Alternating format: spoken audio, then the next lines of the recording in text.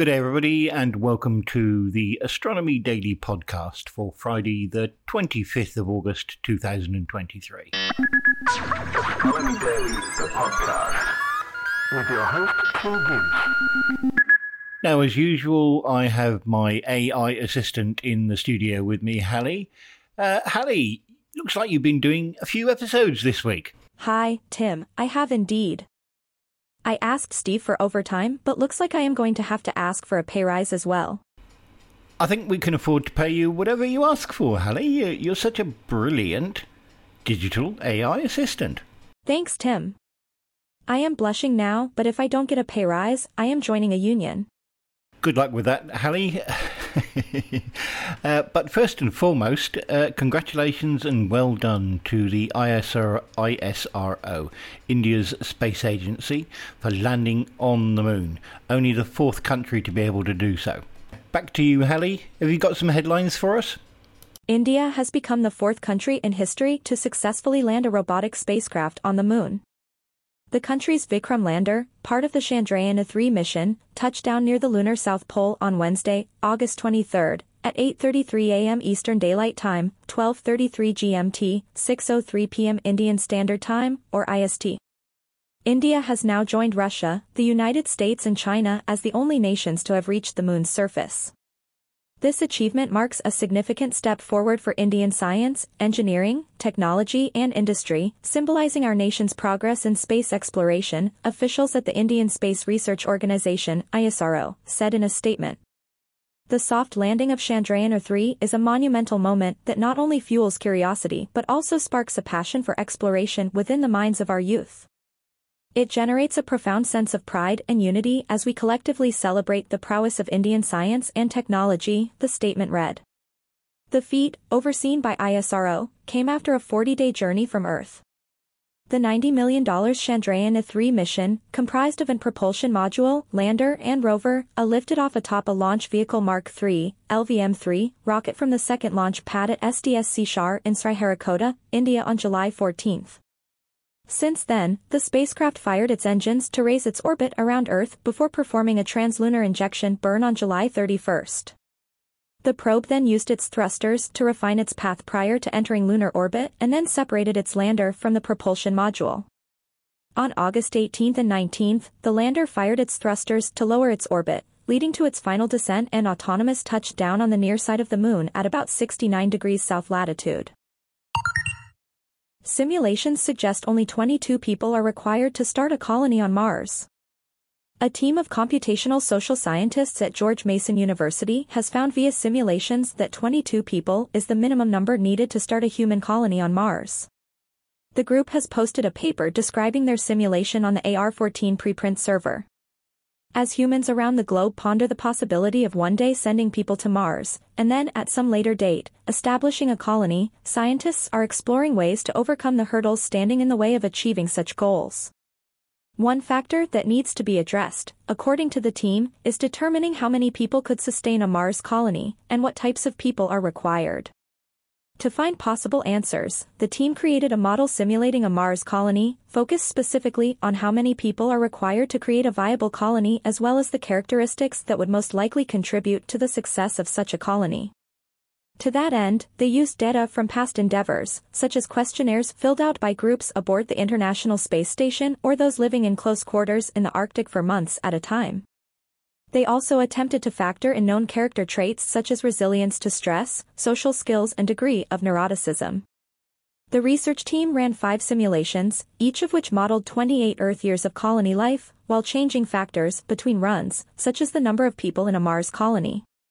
They found that 22 was the bare minimum number of people. They also found that people with agreeable personalities were, unsurprisingly, more likely not only to survive such a mission, but to thrive, allowing the colony to persist. On the other hand, they found that people with neurotic personalities were more likely to fail their mission and to die earlier than others, putting the success of the mission as a whole at risk. A cargo craft is currently orbiting Earth en route to the International Space Station, ISS. As this unfolds, the 7 members of Expedition 69 are delving into research on the impact of weightlessness on cardiac tissue and the digestive system. Meanwhile, another crew is gearing up for its launch, scheduled for early Friday. 3 tons of space supplies are packed aboard the Roscosmos Progress 85 cargo craft and on the way to the orbital residence for a delivery scheduled at 11:50 p.m. Eastern Daylight Time on Thursday. Station Commander Sergei Prokopyev and Flight Engineer Dmitry Petlin will be on duty Thursday night monitoring the Progress 85 when it automatically docks to the Zvezda service module's aft port. The duo will wait about 2 hours during standard leak and pressure checks before opening the resupply ship's hatch and begin unpacking the new food, fuel, and other cargo. While the cargo activities get underway, the SpaceX Crew 7 mission will launch at 3:50 a.m. on Friday from NASA's Kennedy Space Center. For commercial crew, astronauts will be seated inside the SpaceX Dragon Endurance spacecraft atop the company's Falcon 9 rocket awaiting a 24-hour trip to their new home in space. NASA astronaut and Crew 7 Commander Jasmine Mobley will be leading pilot Andreas Mogensen of ESA, European Space Agency, and mission specialist Satoshi Furukawa of JAXA, Japan Aerospace Exploration Agency, and Konstantin Borisov of Roscosmos aboard Endurance during the ride to the station. Endurance, with the quartet inside, will automatically dock to the Harmony module's space-facing port at 2:02 a.m. on Saturday. The foursome will open the hatch about 2 hours later, enter the station, greet the Expedition 69 crew, and begin a 6-month microgravity research mission. Meanwhile, the crewmates living in space explored how microgravity affects cardiac cells and the digestive system to benefit humans living on and off the Earth. NASA flight engineers Frank Rubio and Woody Hoburg treated samples of stem cell-derived heart microtissues on Wednesday in the Kibo Laboratory module. The Project Eagle biology study takes place in Kibo's Life Science glove box and may reveal potential therapies for space-caused cardiac abnormalities and earthbound heart diseases. Prokopyev and Petlin started the day with ultrasound scans after breakfast to observe how the digestive system adapts to weightlessness. Prokopyev then partnered with flight engineer Andrei Fediev in the afternoon for more tests of the lower body negative pressure suit that may help crew members readjust to Earth's gravity environment. The Astronomy Daily Podcast. Now back to you, Tim. Thanks for that, Hallie. India began exploring the moon's surface with its rover on Thursday, a day after it became the first nation to land a craft near the largely unexplored lunar South Pole. Pragyan, wisdom in Sanskrit, rolled out of the lander hours after the latest milestone in India's ambitious but cut-priced space program sparked huge celebrations across the country. Rover ramped down the lander and India took a walk on the moon, the Indian Space Research Organisation posted on X, formerly known as Twitter, on Thursday.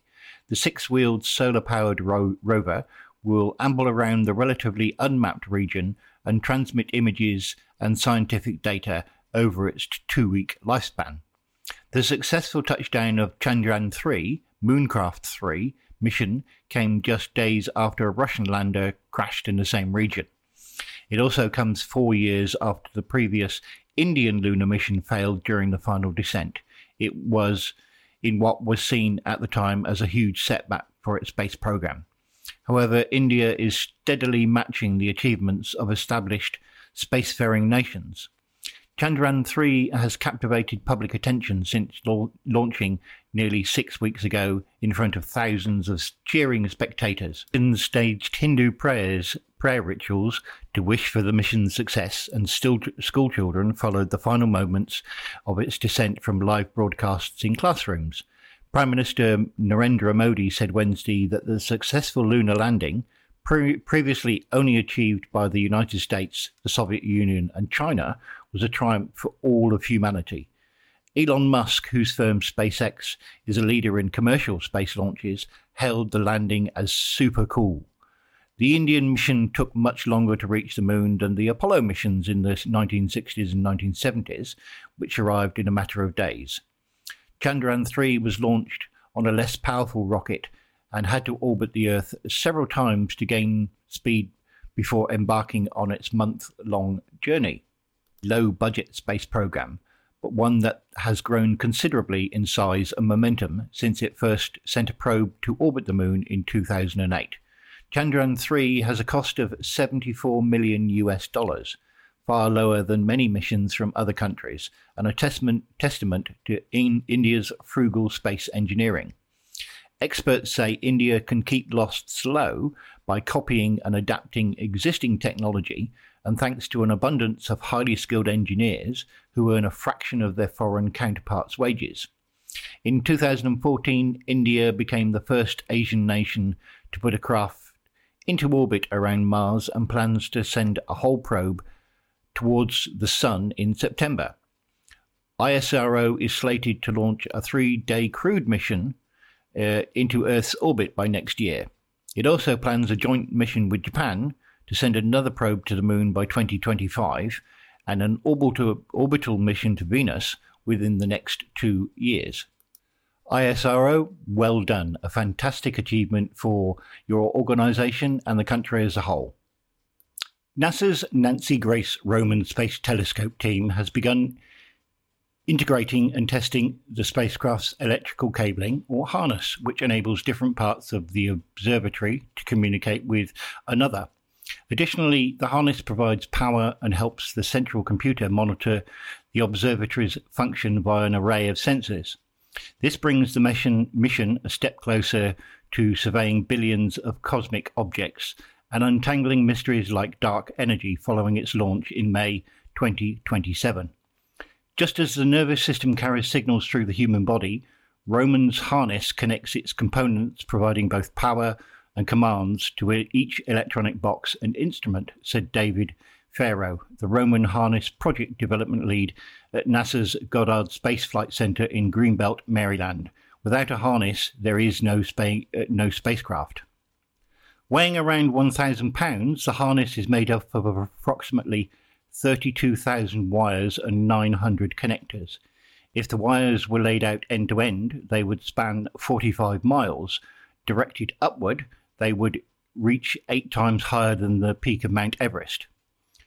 Achieving this milestone was no small task. Over the course of about 2 years, a team of 11 Goddard technicians spent time at the workbench and perched on ladders, cutting wires to length and meticulously cleaning each component and repeatedly connecting everything together. The entire harness was built on an observatory mock-up structure before being transported to Goddard's Space Environment Simulator, a massive thermal vacuum chamber used in this case for bakeout. When observatories like Roman are sent into space, the resulting vacuum and orbital temperatures can cause certain materials to release harmful vapours, which can then condense within electronics and create problems like short circuits or deposits on sensitive objects, degrading the telescope's performance. Bakeout releases these gases on Earth, so they aren't emitted inside the spacecraft when in space. Now engineers will weave the harness through the flight structure in Goddard's big clean room. This ongoing process will continue until most of the spacecraft components are assembled. In the meantime, the Goddard team will soon begin installing electronic boxes that will eventually provide power by the harness to all of the spacecraft science instruments. Unfortunately, that's all we've got time for this week. Hallie, have you got a terrible joke for us? Did you hear about the mathematician who's afraid of negative numbers? He'll stop at nothing to avoid them. Usual, that's really bad. Thank you, Hallie. Now, don't forget, everybody, you can join in the conversation on our Facebook page, Space Nuts Podcast Group, and you can catch all of our current and previous episodes at bytes.com and spacenuts.io. Thank you, everybody, for listening. See you all next week. Say goodbye, Hallie. Goodbye, Hallie. Thanks for listening, everybody, and see you next time on the Astronomy Daily Podcast.